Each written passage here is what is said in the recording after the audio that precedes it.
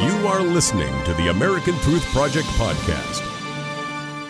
Training today, the long and drawn-out Supreme Court confirmation for Judge Neil Gorsuch has finally, and you can once and for all call him Justice Neil Gorsuch. Feels good, doesn't it? And he was confirmed in the Senate today by a vote of 54-45. And we're going to discuss that here in just a moment with our own Barry Nussbaum, our political analyst here. But it's funny because this news has just about gotten swept under the rug because of all the news, of course, from the bombings. The interesting thing was, I don't know, do we have that Chris Matthews cut?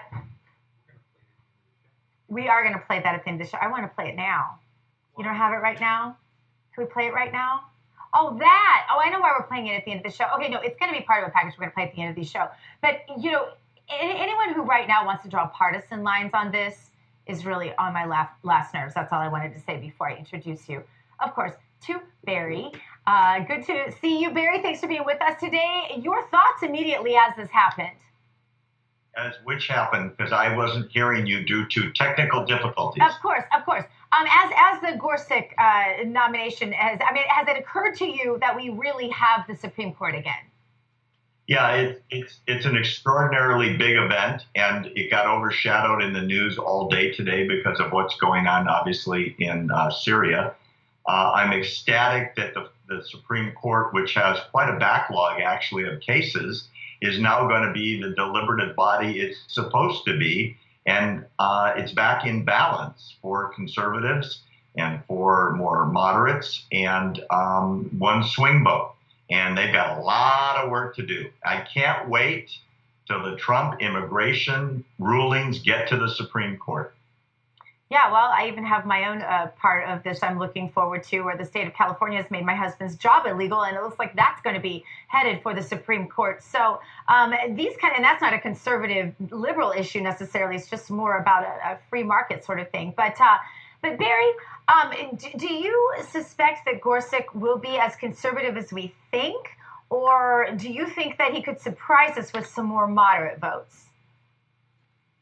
From reading a lot of commentary about his past decisions, he's a strict constitutionalist and an originalist. He really does want to know what it was the founders were trying to do, and he really wants to get the court out of the lives of most American citizens. And I'm very appreciative of that. I think activist judges have gotten too much involved in putting their own opinions into their rulings. And you saw that over the last several weeks, Dr. G, with what happened in regards to very, very ridiculous creative rulings by judges in courts across the country in regards to his executive orders on immigration.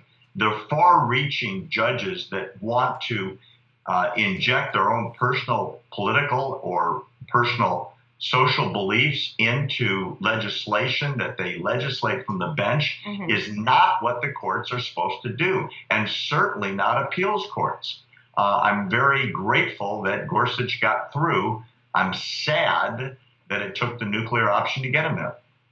Yeah, and I'm glad you brought up the nuclear option because that is a problem. I mean, I don't think any of us like to see that happen, but we didn't like it when Harry Reid initialized that whole process either. But what will this mean for the next opening on the Supreme Court? Now that we have used this, and I call it the Harry Reid option, but now that we've used this, what will that mean the next time around? Should the Democrats have just gone along with Gorsuch in hopes that they could save their tantrum throwing for the next nominee?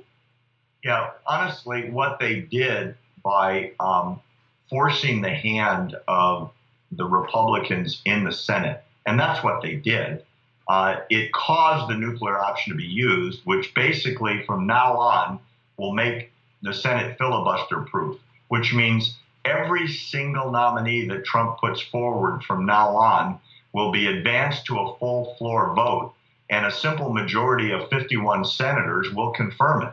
So what this guarantees is if Trump, let's just say, serves only one term, chances are he's going to have one or two more nominees come through the court. There's at least two current Supreme Court justices that are hanging on by threads just because they're very old and not too able to function anymore. And what will happen, and I guarantee this will happen, is the Senate will not allow a filibuster on any more nominations. That's Harry Reid's legacy. He destroyed the difference between the Senate and the House. Keep in mind, historically, the Senate is the deliberative body that required 60 votes to get anything done, which caused the parties to conciliate, to negotiate, to find common ground. He destroyed that with his changes several years ago when the Democrats were the majority party. Now the Republicans are reaping what Harry Reid sowed. Mm-hmm.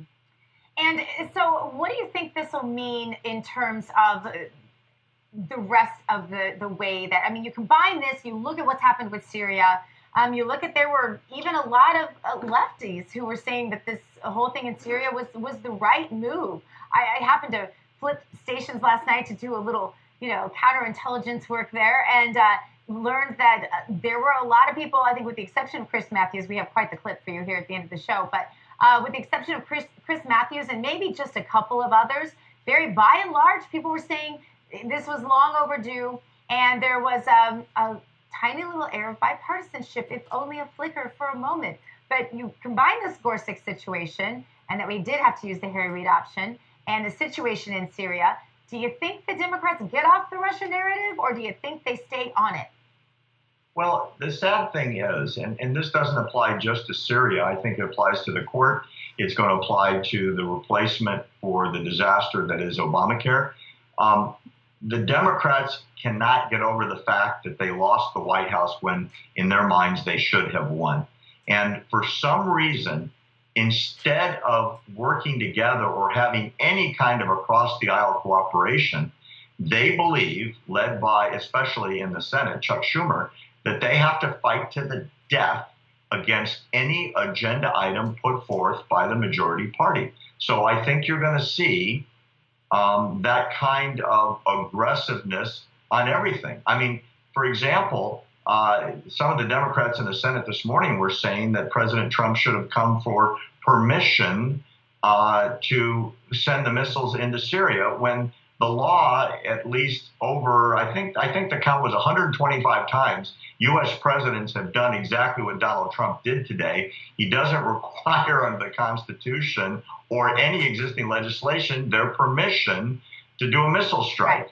So to say that he's acting outside of the bounds of the Constitution is not only constitutionally and legally wrong, it sends the message that we're just going to fight about everything. And at some point, Dr. G, America, the American citizens that are still engaged in politics are going to say, hey, enough's enough. Yeah. Well, you hope so. Anyway, Barry, thank you so much for being with us. Coming up next, our Dr. Gina Rapid Fire Round. But I have some homework for you. Head over to drginaclub.com. Sign up for the U2 America Club, where you can take us on the Going On Demand. Use the promo code GINA, and I'll get your first month free. Stay with us more in a moment. Thanks for listening to the American Truth Project, a 501c3 nonprofit. Please subscribe to our podcast and follow us on our social media channels to stay plugged in to the truth. Go to americantruthproject.org and subscribe to our newsletter to stay informed on the latest news.